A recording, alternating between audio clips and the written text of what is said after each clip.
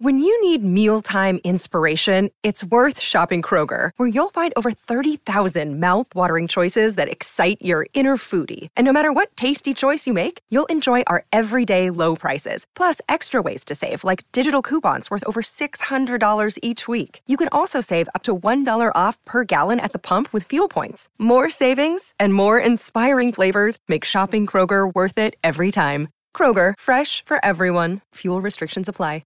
Another day is here, and you're ready for it. What to wear? Check. Breakfast, lunch, and dinner? Check. Planning for what's next and how to save for it? That's where Bank of America can help. For your financial to-dos, Bank of America has experts ready to help get you closer to your goals. Get started at one of our local financial centers or 24/7 in our mobile banking app. Find a location near you at bankofamerica.com/talktous. What would you like the power to do? Mobile banking requires downloading the app and is only available for select devices. Message and data rates may apply. Bank of America N.A., member FDIC. Okay, round two. Name something that's not boring. A laundry? Ooh, a book club. Computer solitaire, huh? Ah, sorry, we were looking for Chumba Casino. That's right, ChumbaCasino.com has over 100 casino-style games. Join today and play for free for your chance to redeem some serious prizes. ChumbaCasino.com. No purchase necessary. Void where prohibited by law. 18 plus. Terms and conditions apply. See website for details. Acast powers the world's best podcasts. Here's a show that we recommend. Hello, it's me, Thomas Enders. Have you listened to my new podcast yet? Modern Talking, Just Different. Now everywhere where you find your podcasts. And it's really true. You won't get closer to me anywhere else, recorded in my living room. I'm looking forward to meeting you. Now in your favorite podcast app, Modern Talking, Just Different. We have a date. Acast helps creators launch, grow, and monetize their podcasts everywhere. Acast.com.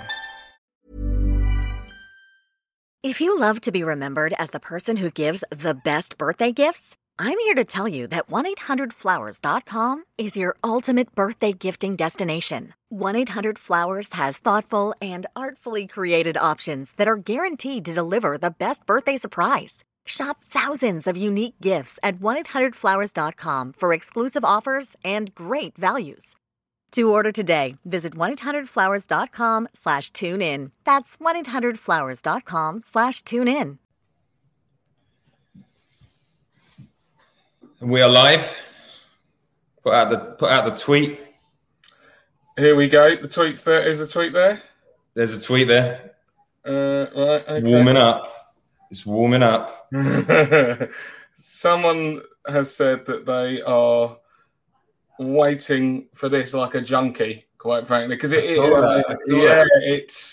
I think there's going to be some therapeutic stuff. It's one way or another.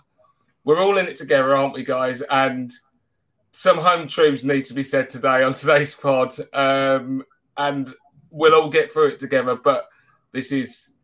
It feels like a landmark day. It really does.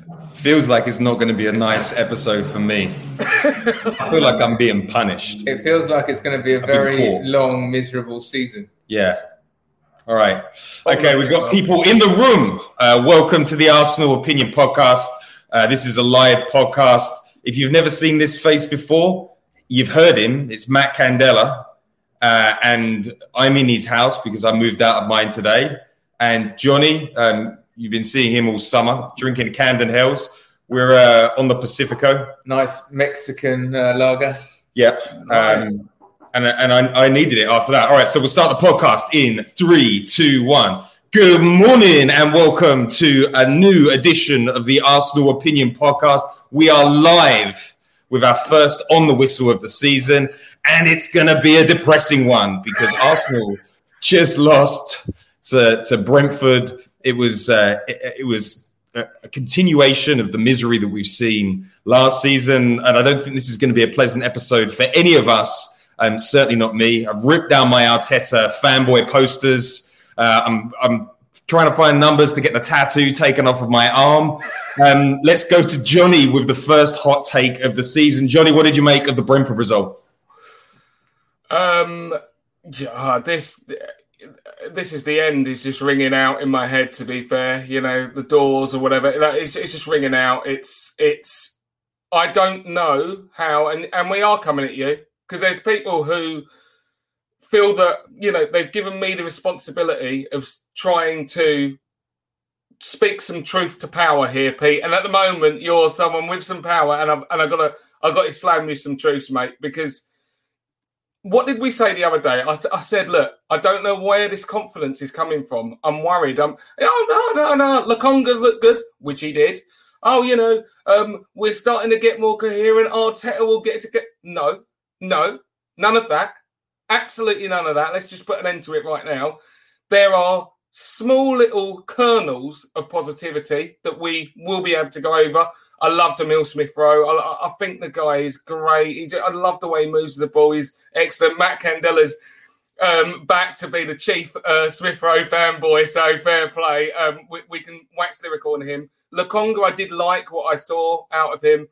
But let's be honest, there were so many concerning things. And it's not trying to be a doom monger or or scaremongering by focusing on the negatives, because there were so many. And the simple fact is that I'm not going to, try and write him off. It's his first game. But Ben White absolutely got sent back to the island villa on Love Island by their geezer in the first half, sent for his lunch, absolutely all over the gaff. He looked like he had a torrid time against Ivan Toney. And it looks like we're very vulnerable from balls in the air all of a sudden. In terms of how we're attacking, which is my absolute point to you, which I was saying last time, we play so poor now. We really do. There's no coherency in what we do. What we do, we play like a bunch of individuals. And the fact is unless it's Emile Smith-Rowe picking up the ball and going, right, I'm going to do a gaz around everyone, we just look like there's no coherency with the way that we're trying to break teams down and the way that we're trying to, impose our will on a... Let's be honest. Brentford are a willing unit, and they've got some decent enough players. But we should be steamrolling these guys. They're obviously going to apply themselves, but we, at least on paper, have better players. But the difference is what you saw is a team that clearly knew what they were trying to do. They were playing to their strengths and trying to limit the idea of getting exposed on their limitations. And another team that still doesn't have character, still doesn't understand fully what it's meant to do, and outside of a few individual positive performances, looks just as lost as we did at the start of last season. And I think that we really need to pull the trigger on this guy, get him out, Arteta out. You've heard it here first. You're going to hear it again this season. He's not good enough, and he needs replacing. It's as simple as that. Whoa, Arteta out already. That didn't take long. Matt, I don't think you can get a hotter take than that. That's volcanic. Matt, what's your hot take? Oh, mate, I'm depressed. I'm depressed after that. Just to be completely honest, I was looking at all these fixtures and I was just assuming it was 3 points today, and was thinking, we need those, just assuming we're going to get those 3 because we weren't going to get anything from the next 2 games. And now you look at it and it's just miserable. Not just the performance was miserable, the way the players came out. And I think over the years, what we've seen from Arsenal is when we have a good season, and we say it about the way we play, when we have a good season, we always have a good start because we're such a confidence team. And what it now looks like is we're going to have a fucking awful start, because we've now got Chelsea and City and we're all over the place. So I'm just pretty depressed about what this means for the whole season now. On the game itself, just echo everything that Johnny said, like total lack of coherency, total lack of a plan, no press, no passion, no drive, no nothing. And, we were talking yesterday, we went out for a few drinks and we were talking about Arteta and, as the manager, you have to set the tone for the whole club. And he's acting like a fucking prick. He is not someone who is inspiring or coming across as someone you lead into battle. He's coming across like Mourinho used to in his 3rd season. he's acting like third season Mourinho, where he starts acting like a bit of an arsehole for some reason to try and get stuff out of it. The only problem is when Mourinho does it in his third season, he's won the league in the first. Arteta's done 8th and 8th, and now he's acting like this.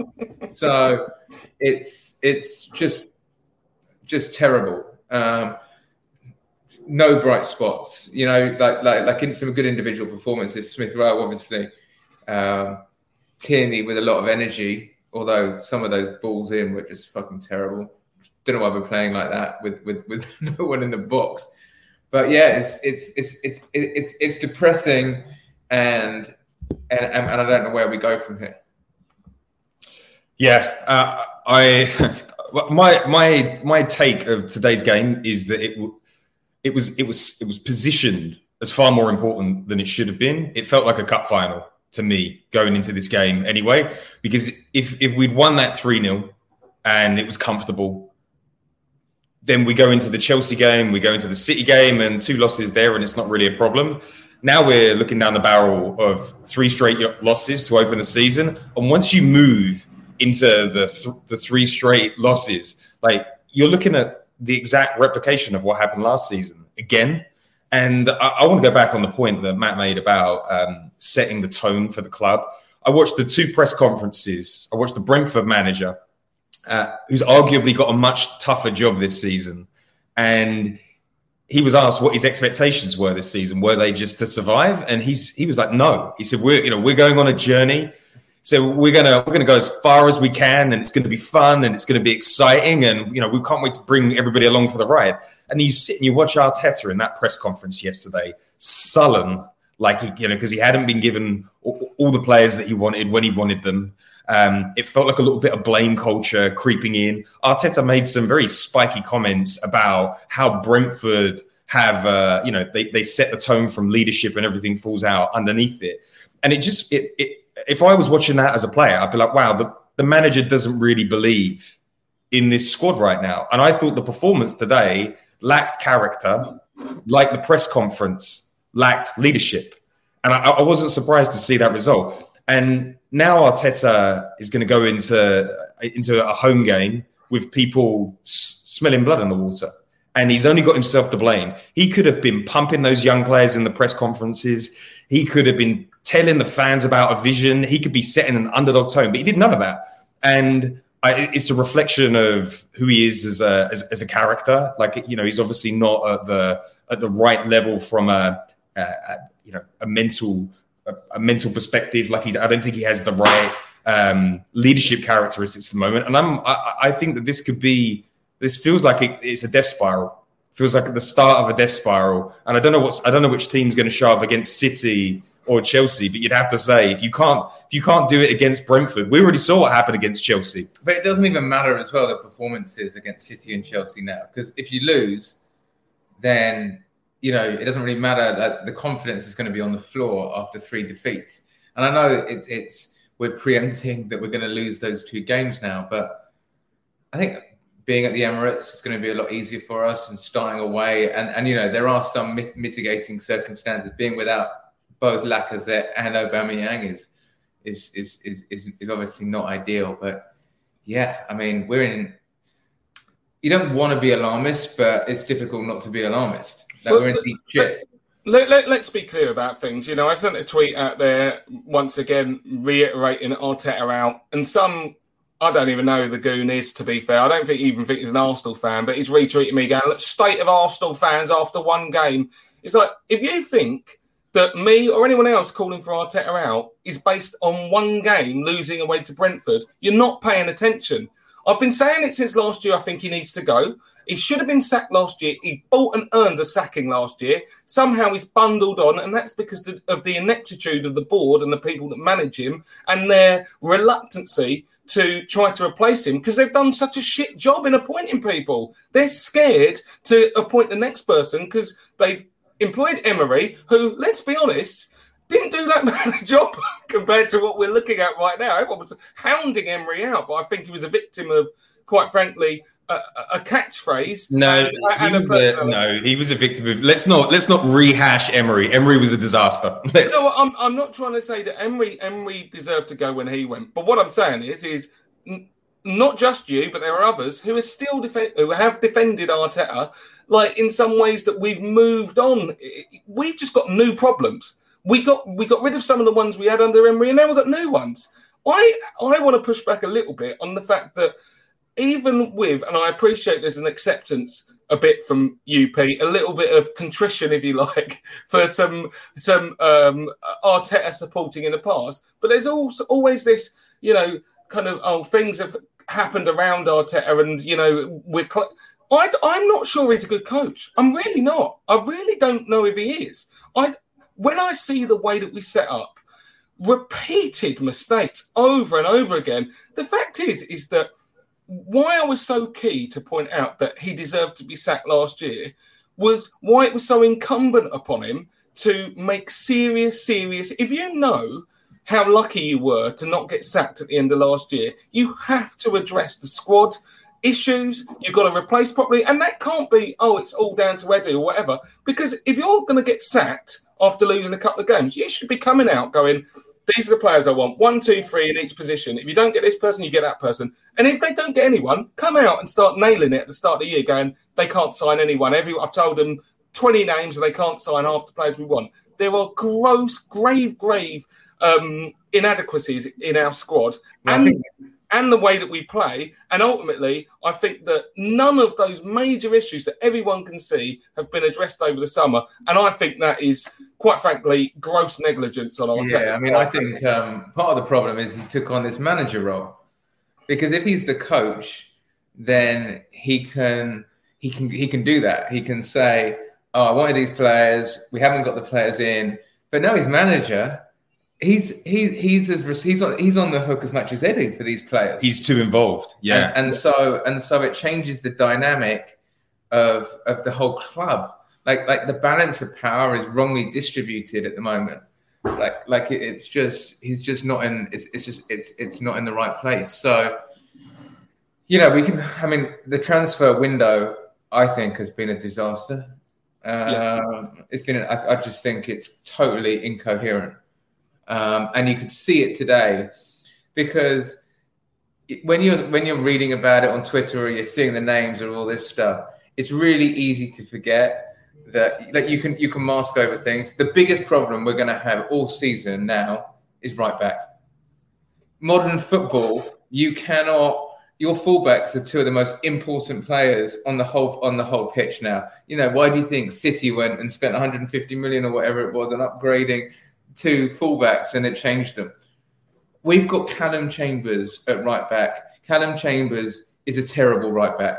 He's not a terrible footballer. He's not a bad person. He is a shocking right back. And I just can't hear anything else. You're playing a centre-half at right back. What are we doing? How can we fulfill a vision of that? And then on top of that, we spent 50 million on a centre-half. And it's like, we've got Mari, Holding, Gabriel. I'm not saying any of them are great, but the right back had to be more of a priority than centre half, right? Yeah, but I don't think you can blame Arteta for not getting the players in. Like we can savage him for what happened on the pitch today. That's his fault, but I don't think we need to expand the remit of blame. It's not his fault that he didn't get the players in on time. But when you set out a young team and they come out that wet, that's a problem on the coach. Where was the pressing that we saw in pre-season? Completely disappeared. You can't blame Lacazette's lack of speed or energy. A front three of Balogun in his first game, Martinelli and Pepe were diabolical all game. And you can complain about the service. Every time the ball went into Balogun, he lost it. And I know that he's only 18, but he looked like he's 20. But he looked like an 18-year-old out there today. Martinelli was non-existent. Pepe was nowhere, but there was no force in that front three today. And that's on Arteta. It's like, you could understand in the first 6 months, maybe he couldn't get a press out of players that didn't want to do it. This is fully his team now, and still people aren't pressing. There's no pace out of the back. There's like we're back to this sort of horseshoe style football. The football didn't move on. I've seen that Brentford performance. It feels like 50 times. And I thought the opening to this season, we had Lokonga in midfield, that additional verticality. We had Ben White in central defence, and the performance was exactly the same. Nothing changed. You added all of this ingenuity and this tactical rigour, and nothing changed. But the other thing is, you could see exactly what Brentford were trying to do. Like deep block, they know we're terrible against a deep block. Pepe, team up, double team in. Watch out for stuff coming down the left. Get in our faces. Pressure. Long balls in. Long balls and flick-ons. They know that we hate the long ball down the middle. We have for a decade. And all of it combined made it a really, really uncomfortable evening for us. What were we thinking? Because Arteta is supposed to be a master strategist. Was he not looking at Brentford going, these guys immobile, these guys are this, these guys are that. You need to do this on this guy. Because it felt like we'd never... it felt arrogant because it felt like we had no game plan for Brentford.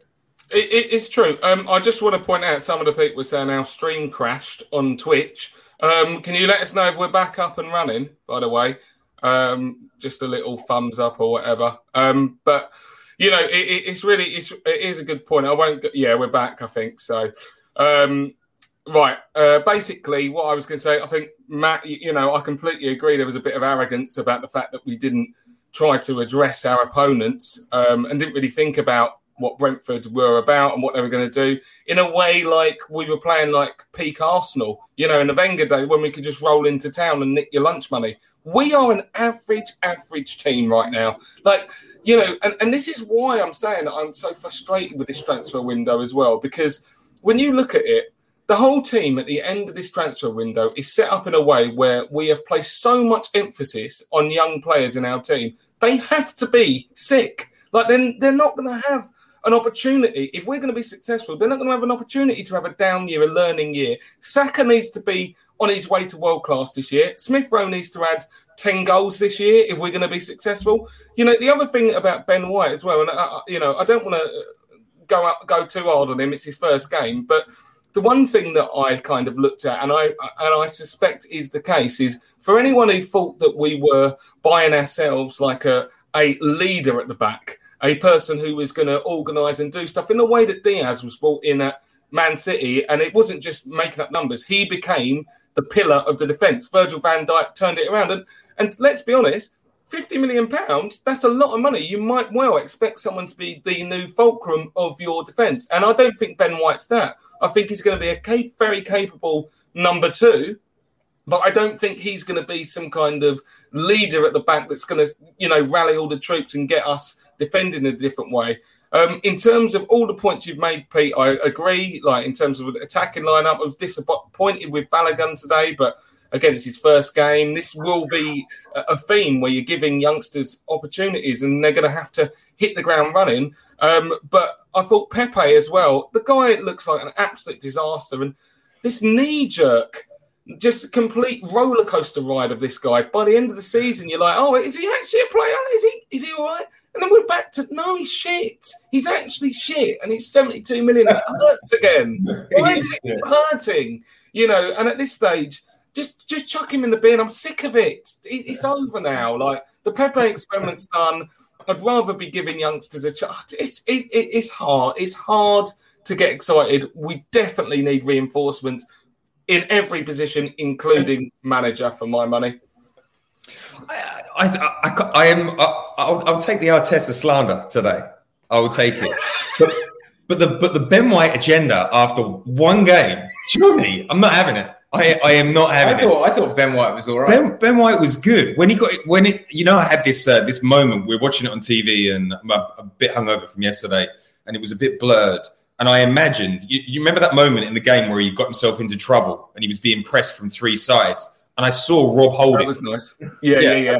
I saw Rob Holding, and I was like, "This is it. It's over. This is a goal." And then he pierced that ball, and so you can see what he's going to bring to the defence. And I think when you put him up against Gabriel, who is a much more capable centre-back than Pablo Mari, who looks so far out of his depth, You've got a bruiser, somebody that's going to dominate aerially. You know, what was he, top 3 in the French league for headed clearances or something like that?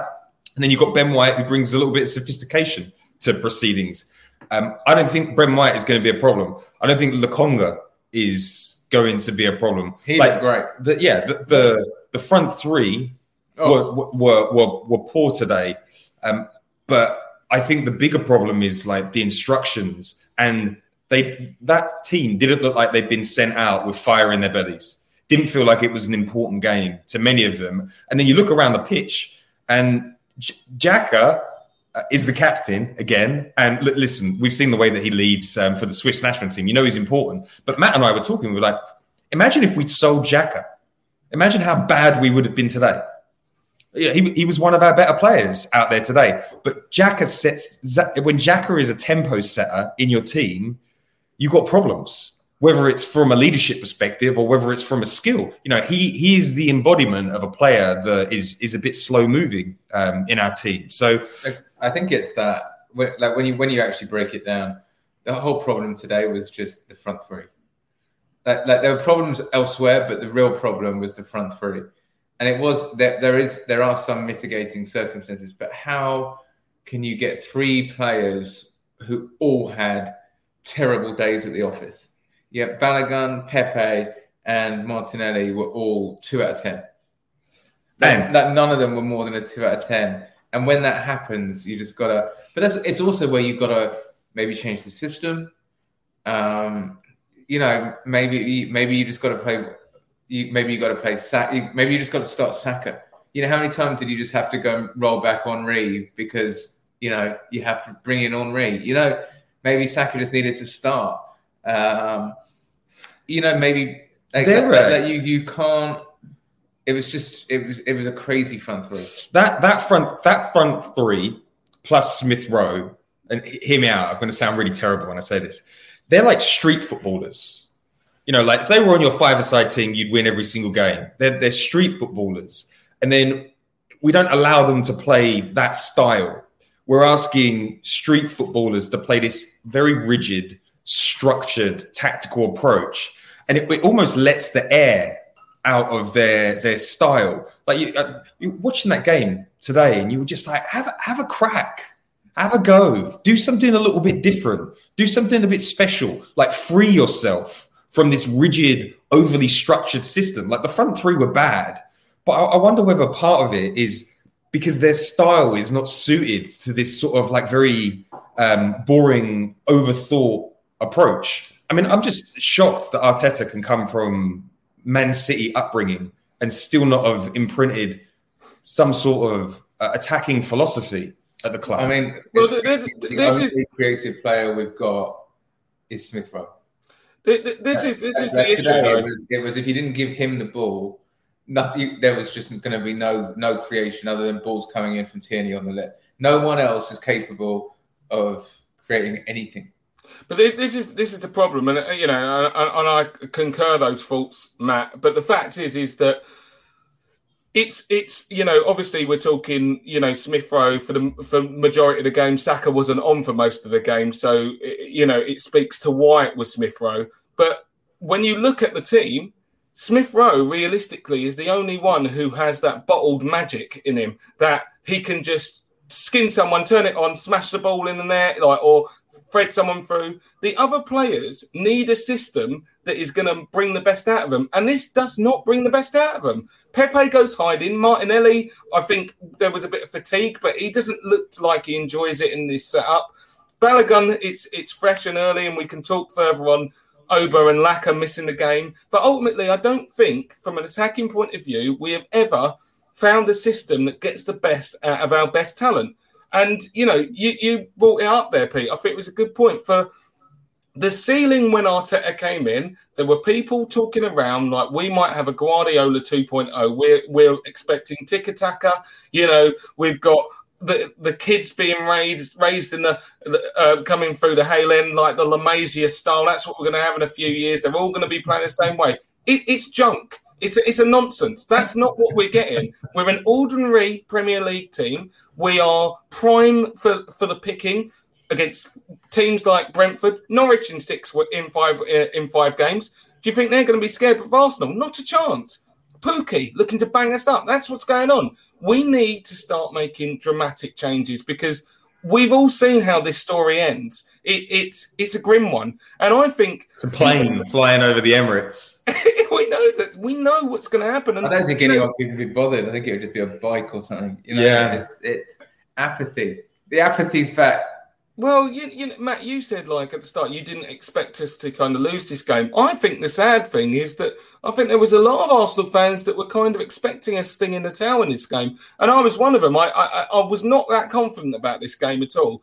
I was confident that we very much needed to win this game for Arteta to salvage anything. But now, like, we've started disastrously. I think we are going to be massive underdogs against Chelsea at home. Then City away. Like you say, we could be 3 games in 0 points. Life and death games, Burnley away, Norwich away. And then we've got Tottenham Hotspur to really put the dagger in.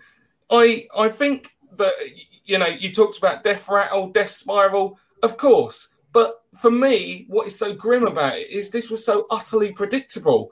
The signs have been there for so long, and we are now reaping what we have sown. Yeah, I don't think you're wrong. I don't know how he gets out of this mess. And the sad thing about it is that team that he put out today was good enough to beat Brentford. And I think part of the reason that we played that way is the tone that he has obviously been setting behind the scenes. Not good enough. He needs someone to. He needs someone like Pep to pull him to one side and have a chat and explain to him how you get out of this situation, because we could be 5 games in and bottom of the table. That's how it felt after that game. And I don't want to be too overly dramatic, but losing to Brentford and Brentford looking more dangerous is not a good sign. So let's talk about some of the positives because there were some positives in the game. Sambi Lokonga looks a good player. He does. Right? There was some good performances out there today. It wasn't all bad. To Matt's point, what are we thinking of Sambi Lokonga? Well, they were decent individual performances, but I think that's the whole point. Is there was 0 team. The team performance was 0 out of 10, and then there was some okay individual performances. But get right to the romance and find the way to wow this Valentine's with 1-800-Flowers.com. From classic roses and bouquets to decadent chocolate-covered berries, gourmet treats, and more. Surprise your Valentine with 1-800-Flowers.com. Right now, get the 18-stem Enchanted Rose Medley for $39.99. Or upgrade to 24 red roses for $10 more. Go to 1-800-Flowers.com/tune-in. That's 1-800-Flowers.com/tune-in. Yeah, I thought Sambi Lokonga sitting next to Xhaka looks good. He plays a little bit more advanced, good range of passing, got around the pitch well, a little bit naive at times, like maybe adapting to the pace. But he looks like he's going to be a really good signing for Arsenal. And at least there's one problem solved there. And, not to deviate from the signings point of view, like we're still missing Thomas Partey, who will come back in and elevate us immediately. We did lose both Lacazette and Aubameyang, but I thought I was happy about some of the midfield bits today. I thought that Xhaka and Lokonga seem pretty solid. I know we don't mention this guy anymore, but, we brought in this guy Lokonga. He looks good. Like the look of him a lot. Pretty silky. But is he any better than someone like Guendouzi? Because we had a player who came in who had a bit, and I know he can be crazy, but it seems like similar levels to me. We bought we're just treading. It's like there's no incremental improvement. We're just bringing another player who's got a bit more verticality. Who's maybe not an arsehole. But what's the role of this? What's the role of this player? Do you think? If Guendouzi was being picked up by someone other than Marseille, despite begging every club in Europe to sign him this summer, I'd be a little bit more worried. I think Lokonga's got a higher ceiling, better leadership skills, and he's not a complete, pain in the ass behind the scenes. So I don't want to rehash Guendouzi. I don't want to smirch Lokonga's name. Let's make this about Sambi. I don't want to talk about Saliba. I don't want to talk about Guendouzi. I know Johnny's probably got he's been itching to get a bit of a Saliba dig in there. That's why he's going after Ben White. And I was not going after Ben White. Let's be very clear, by the way. I was merely saying I think that he might not be the answer in terms of a leadership at the back. But I think he was good. I think there's lots of encouraging signs about Ben White.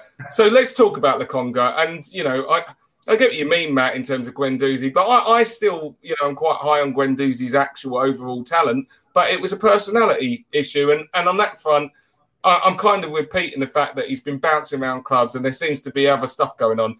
Lokonga, for me, looks really good. I think there's probably a little bit more pace in him than what Guendouzi ever offered. And I like Lokonga's work in tight spaces. He can move the ball quickly, those 1-2s. Guendouzi was more of a rangy passer, so I think that Lokonga provides a better fit for what we're trying to do. And I've got to be honest, I've told you already, I'm obviously Arteta out. I'm looking at this for what pieces is the next manager going to find. I don't think Arteta is the guy. I think he's shown he's not. But I think that there are coaches out there that could get a hell of a lot more out of this squad, including a player like Sambi Lokonga, who's come in his first game does not look out of place at all. Of course, when you're 19, you're going to make odd bits and bobs like errors. But the fact is we shouldn't be relying on about 5 19-year-olds in our team all at once, because they're all going to make natural mistakes they would at that stage of their career. But I do think that with Partey in midfield as well, Lokonga will really start to shine because we get a little bit more protection in there between Xhaka, Partey and Lokonga, who is looking very good with his progressive passing and doesn't look too short in terms of physicality. But from an attacking point of view, in terms of actually, our attacking squad up front, we just got to do miles better, because whilst the system's not set up, there are some people who just don't look like they're up for it, quite frankly. And I'm going to say the name Nicolas Pepe, Pepe Le Pew, creating quite the stink again. He just makes so many poor decisions. We were watching it. We had the Lee Dixon commentary on Pepe. And, there are moments when he's got so many options and he's got 2 men on him. He's dragged 2 men out. And all he needs to do is just lay a simple ball inside and they're stretched. And he tries to take on 2 players on his own. And you're like, why? The thing that drives me crazy with Pepe is he's very fast. And when he gets ahead of speed, when he's running at people, he's difficult to play against. And when he has his best games, he runs at people.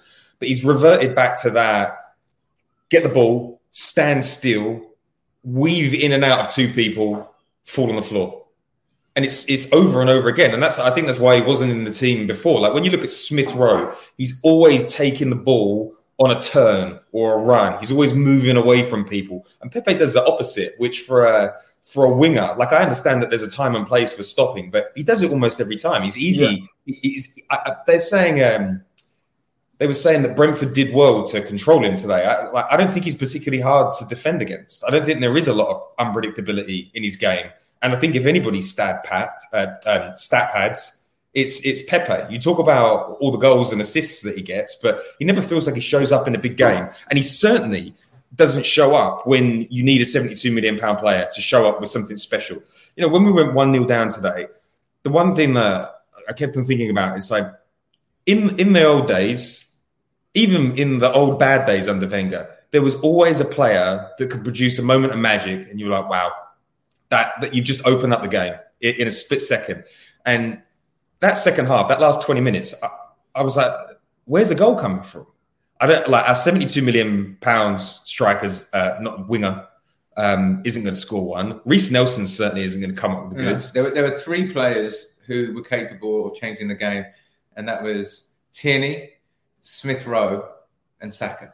Yeah, those are the only 3 players. And the problem is, unless they're passing it to one of the other 3 in that list of names, it wasn't going to end well. Because every time that ball went to anyone else, they just miscontrolled it, shot over 10 foot over the bar, and it was a disaster. But those are the only 3 players that you can really rely on to consistently make the right decisions with the ball at their feet. Yeah, and even Tierney was a bit off today. But Smith Rowe and Saka, they just got like a football brain. Like they don't make the wrong decision. Like they may not come off, but the intention is right. Whereas we've got so many players who their footballing brain is wired wrong. They just make so many poor decisions across the whole pitch. The problem is, though, Matt, is and I do agree with that. But the problem is when you say there's people whose footballing brains just are making them make the wrong decisions. That's where coaching comes in.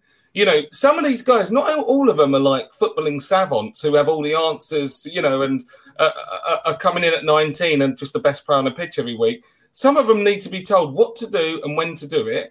And if you're being force-fed a tactical setup, which has shown itself to be increasingly obsolete, because you've got teams who are coming into the Premier League now and just knowing they can have their way with us. That is the first game of the season. And whilst you can talk about the mitigating circumstances with Ober and Laka out, although I would, counter that with the fact that they've been shocking anyway. So, when you've got a team that is coming straight into the Premier League and they can just have their way with us, then I would say that has to be about the way that we're set up from a strategic point of view, and it's coming from the manager, unfortunately. So let's talk about that. Let's shift on to the next topic of that's kind of hot. Aubameyang and Lacazette are feeling unwell. Firstly, before we get into that, I don't understand. If Arteta likes doing anything, when players are sick, he loves to be super ambiguous about it. When two 29, 30-year-old men get sick in the middle of August, I want to know what's wrong. Was it a dodgy lasagna? Is it the COVID? Is it something else? And he comes out and he says they're just feeling unwell. Why does he have to be so ambiguous? Because that, to me, when you answer a question that needs specifics and you answer it in a non-specific way, you open up the rumor mill. Half of Arsenal Twitter is saying they weren't unwell. We're selling them. We're getting rid of them. I don't understand why you would want to create that sort of swirl. But you know what it is? It's like it's a classic behavior of like a narcissist, of and it's like sort of emotional hostage taking. Just fucking say what it is. Just go, oh, it's really bad. Like, they both woke up. They both got a cold. We're really hoping they'll be back for Chelsea. End of. Instead of this, it's like we don't deserve it. We don't deserve the fucking truth. Just talk to us as fans. We want to know everything that's going on in the club. That's the way things go now. There's no benefit to anything of not telling us on that fact. Super odd. The thing is, and I agree with you, man. There's a wonderful word in there, narcissist. I do think he's narcissistic. I think he's got all the traits, actually, and it becomes more apparent as time's moved on with Arteta. And there's an arrogance with his approach to things. His lack of ability to learn and just persistently doing the same thing, I would call them mistakes, just shows that, first of all, to hammer home on a point that we brought up towards the end of last season, when we brought in a new coach, one of the only things you hoped for him was that he was going to be able to innovate and adapt, because he's got no blueprint, that he's got, history that, that won me a league back 5 years ago, so I'll stick to it. No, you're not. You shouldn't be wedded to anything. Take the pragmatic approach, and do what is best for the team to get out. But I think what we're hammering home on as well with how he treated this striker situation is the way that Arteta, I think we're still back onto that thing where he's trying to rule with an iron fist again, and he is trying to manage his PR so well. We keep everything in-house, and clearly there's issues there, but when you have a happy home in terms of football, when you're playing good football, you're winning, you don't hear these things coming out because everyone buys into it. But the fact is not everyone is buying into this. And yet, instead of focusing on getting us back to where we need to on the pitch, he's just trying to plug the holes in terms of a PR perspective to make it look, like there's no issues. He's trying to piss on our head and tell us it's raining, unfortunately. And I think most Arsenal fans are seeing through it now. There are big issues. They need sorting out and seriously addressing. And I personally would prefer to see the next manager deal with it. Hello? Sorry, we're back in. There we go. Yeah, so I think it was a really odd move. But bigger question that I wanted to ask about the strikers. Sorry, I was changing the banner because somebody said in the comments that I had in caps there. I love that we've got people that notice design aspects like that. Matt runs a design studio. So a bigger question is, we were all very excited not to have Lacazette and Aubameyang in the side today. We have all been creating propaganda for Martinelli, Balogun, and Pepe. Do we think if Lacazette and Aubameyang had started today, there would have been a different outcome?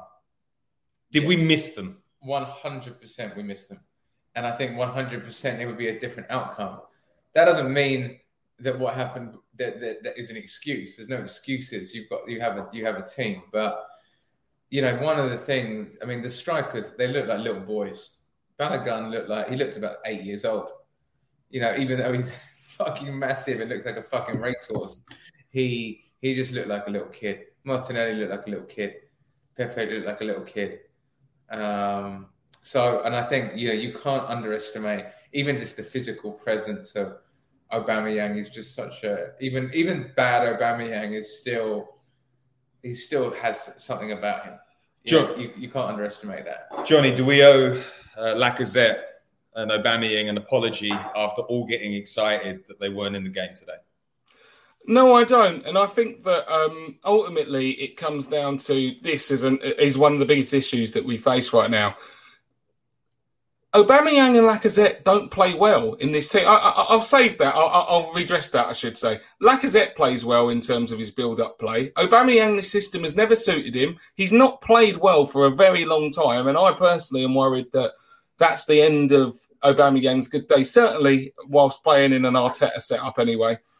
And the only argument you could make, realistically, when you look at Aubameyang's deterioration, is that maybe some of the newer, younger players are better suited. They're more entrenched in Arteta's philosophy and a system that is based on high pressing and, you know, forward dynamism, which Arteta is supposedly trying to enforce. That's going to be more suited to Martinelli's and Balogun's or whatever.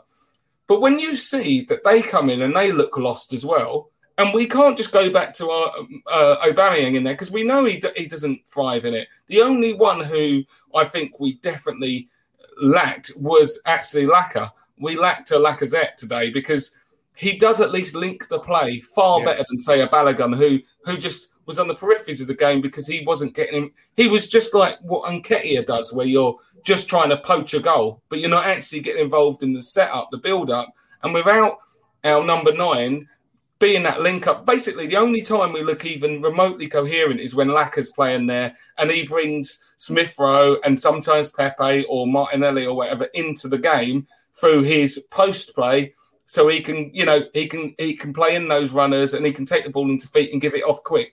That's the only way that we ever look coherent. But we all know as Arsenal fans that Lacazette's in his last days as a top football player. Aubameyang, it looks like, in a similar boat, and we need to now find a new way of playing. This is why I'm returning to the coach situation. I think that we need to find a new way to get the best out of these players that we have.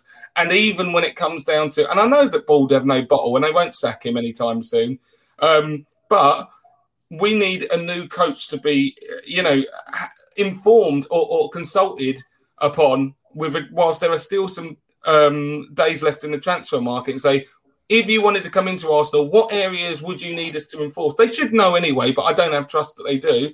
And we start seriously trying to get a couple of players through the door in our particular areas of drastic need. Right back, striker, there needs to be a solution found one way or another, and creative midfielder. There are no ifs and buts. One of the other things we haven't even talked about, goalkeeper. Oh no. I think we need to have a chat about the goalkeepers, because this is another area. Like, firstly, Bernd Leno having a stinker again. I mean, you know you're having a bad day. Like, early on when he passed the ball to Pablo Mari, and Mari turned around and said, "Why did you do that to me? Why did you pass that ball to me?"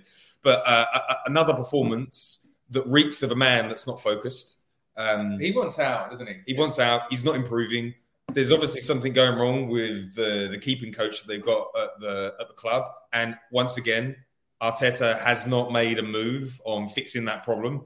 And the bigger worry that I have, the right back and the striker and the central attacking midfielder are the most important positions for me. That we're going to let a manager under as much pressure as Mikel Arteta pull the trigger on 30 million for Aaron Ramsdale. I mean, like, it doesn't, when it was Arsene Wenger and he'd do these weird things back in the day after winning the league, you'd say, all right, well, if Arsene wants to spend that much money on a right wing back from Juventus, let him do it because he's got the receipts. Aaron Ramsdale coming in to fix our goalkeeping problem now looks like we're switching out into a younger version, and so I'm concerned. I would prefer to get Forster from Southampton or somebody like that. Just get somebody in. I don't know why we didn't just keep Matt Ryan. I know, yeah, and I know it's good with his feet, and I know it's Twitter speak, but this Onana is just like the Ajax keeper. Like, why aren't we just getting him? Get it done. New number one. For 10 million. For 10 million. Played in the Champions League. And then you've got Leno until then. Leno goes because he wants to go at the end of the season. Then you bring in a number two. It's like, I know it's not always as simple as it looks when you're on the outside and you don't have to deal with any of it. But it also doesn't look like it should be 25, 30 million for a Sheffield United goalkeeper. And you just look at it and you go, I have no problem with us spending 80 million on Ben White and a goalkeeper if we're spending another 280 million on a striker, a central attacking midfielder, and a right back.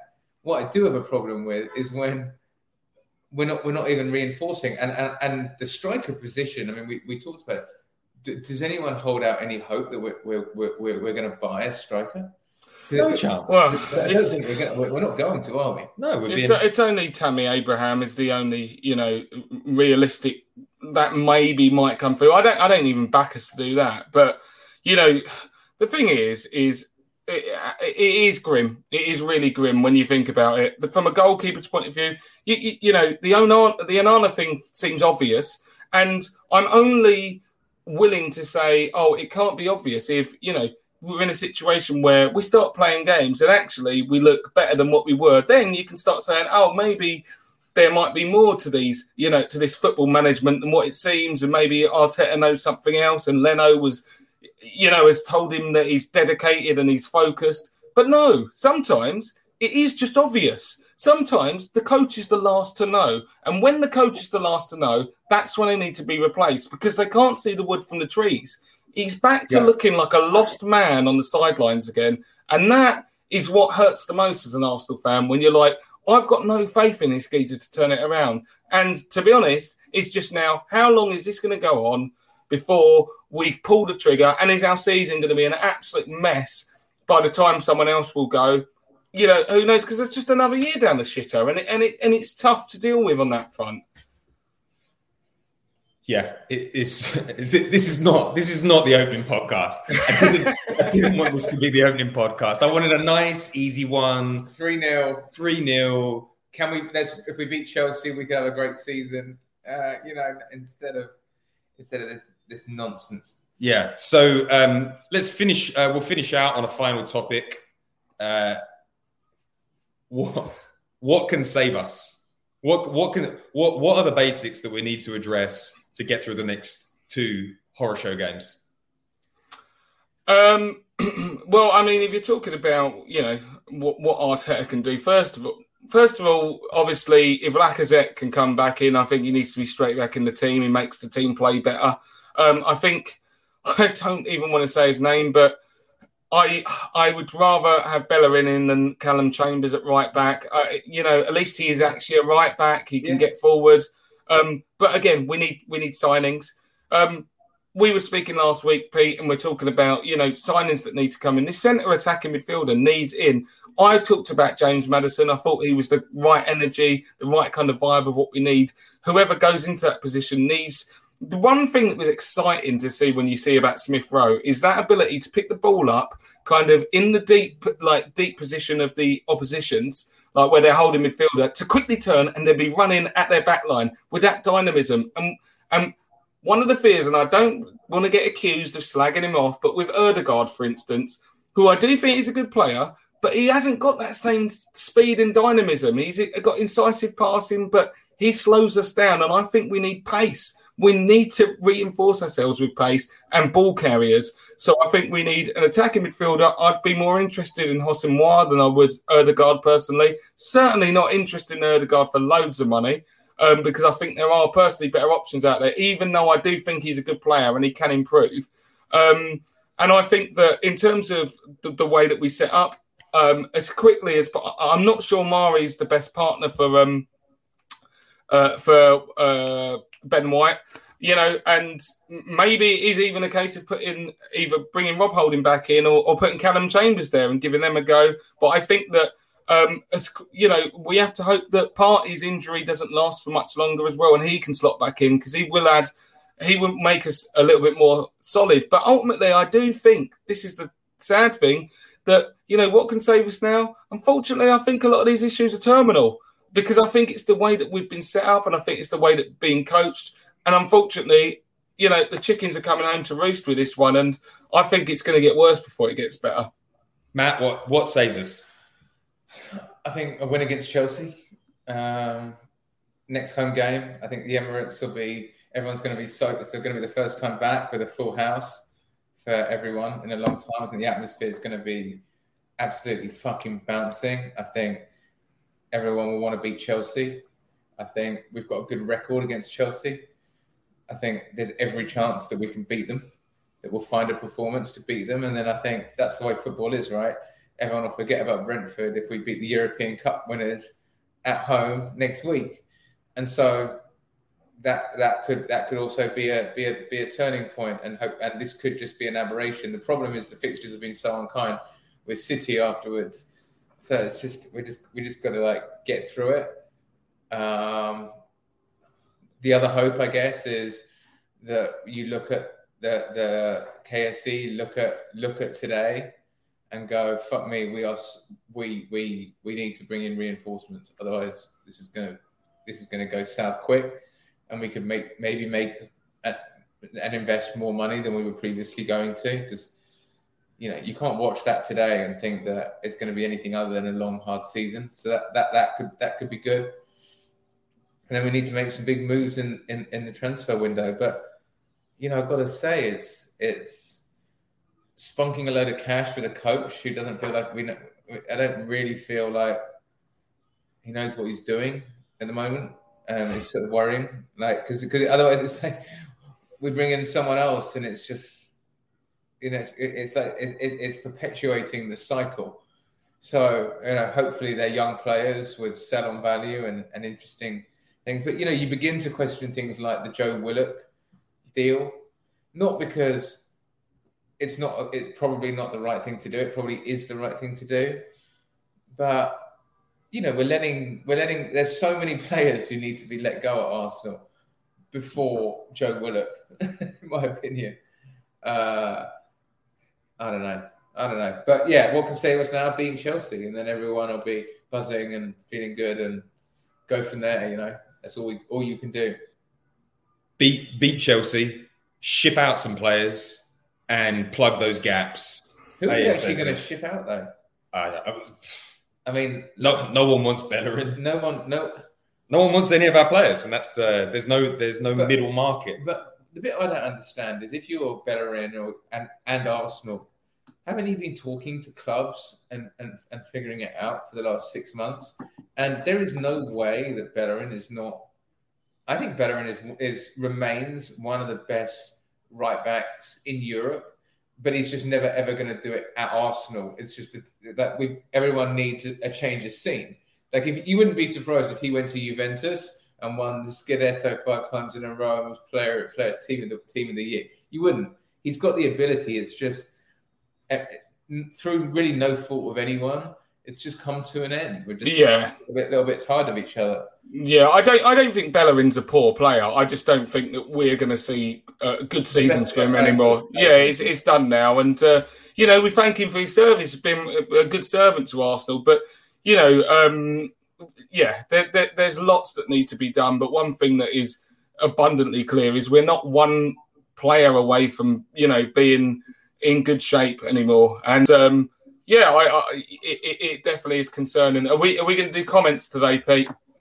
Yeah, we'll wrap the show and then we'll do questions after. This is to wrap the end of the podcast. Thank you for listening for the podcast. You know where to go. Get on and give a 5-star review in iTunes. No more comments about the shirt. I will not be wearing this shirt again. You cancelled my haircut and now you're coming for my clothes. So thanks for listening. Now we'll get into some comments on Twitch. Johnny, what's caught your eye? Right, yeah. So there's lots of people firing in here. A lot of people are out here saying, obviously we need a new manager. The name Conte is floating around, and that's where I wanted to go with it. I think that some people are like, Conte wouldn't touch us. There was a guy here who's saying he doesn't believe that Conte would come.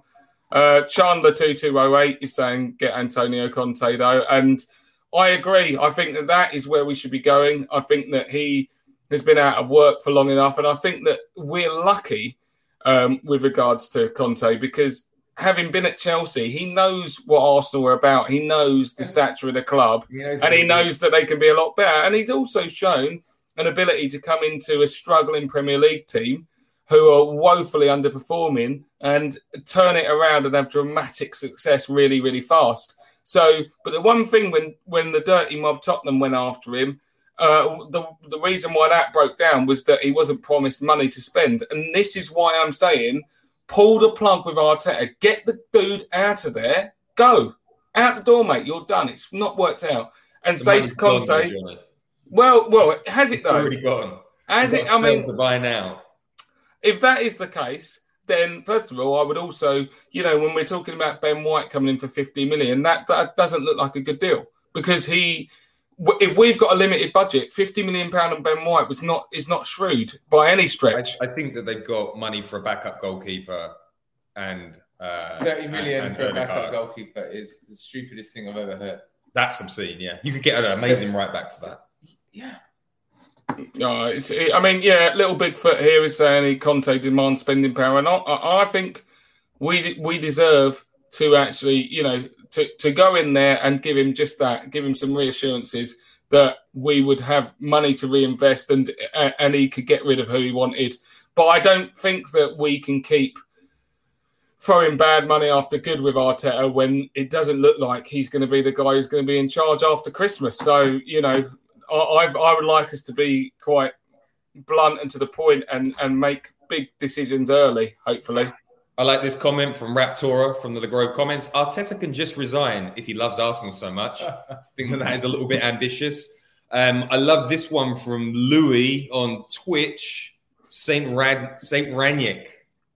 Still on the market, doing a bit of consultancy work here and there, looking for a big Premier League club or a big club in general. I wouldn't say no to Ranić. I think it would change. I don't think he would do well with our players. I'm not sure that we're quite built for him, but obviously a history of working at small clubs and making them better. Could he do it at a big club? You wouldn't rule it out. Speaks very good English. And also, just to go back to the Conte thing, I don't think Conte would come to Arsenal. I think he doesn't work well with young players. He doesn't leave clubs in particularly good shape. And he wants control over transfers. And we all saw what happened at Chelsea when he was allowed to buy his own players. Danny Drinkwater is still in that squad. Yeah. All right. Well, that about wraps it up, I think, guys. We've done 1 hour. It was cathartic. I don't feel better. I still feel miserable. Johnny, do you want to tell us where we can find you on the internet? Yeah, I'm on my socials at Johnny Cochran. It should be, on somewhere anyway. You can follow me on that, Talk Arsenal, and sometimes doing comedy and letting you guys know about gigs that I might be doing. So, at Johnny Cochran on all my socials and on Twitch. Matt, do you tell people where they can find you on the internet? No, I'll be back. He's a lurker. He's a lurker on the internet. All right. On that note, thank you. Tune in to another Twitch episode. We'll do an On the Whistle for the next game. It will probably be just as miserable as this, but at least we're doing it together. On that note, I think I feel a bit better. I feel a little bit better. On that note, ciao for now. Cheers, mate. Cheers, guys. Streaming on Peacock. It's the girls' trip of a lifetime. Look at this water. We're gonna give them something to talk about. 7 iconic housewives from 4 different cities. Oh my God, the stingray! Vacation at Turks and Caicos. It's the party now. And there's no party like a housewives party. I don't give a You're not a girl's girl. Why would you say that? Find out what happens when the forecast brings sunshine and a whole lot of shade. You are so self-absorbed. It's crazy. The Real Housewives Ultimate Girls Trip. All episodes streaming now. Only on Peacock.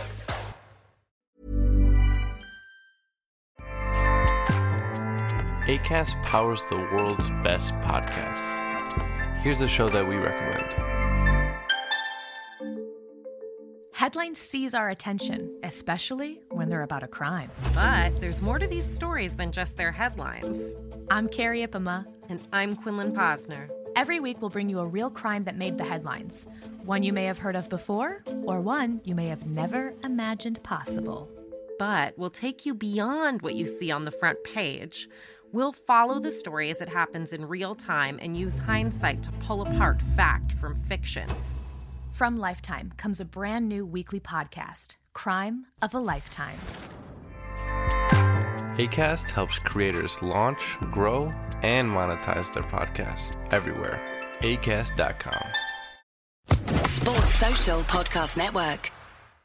Hey guys, it is Ryan. I'm not sure if you know this about me, but I'm a bit of a fun fanatic when I can. I like to work, but I like fun too. It's a thing. And now the truth is out there. I can tell you about my favorite place to have fun. Chumba Casino. They have hundreds of social casino style games to choose from with new games released each week. You can play for free anytime, anywhere. And each day brings a new chance to collect daily bonuses. So join me in the fun. Sign up now at ChumbaCasino.com. No purchase necessary. VGW Group. Void where prohibited by law. See terms and conditions. 18+.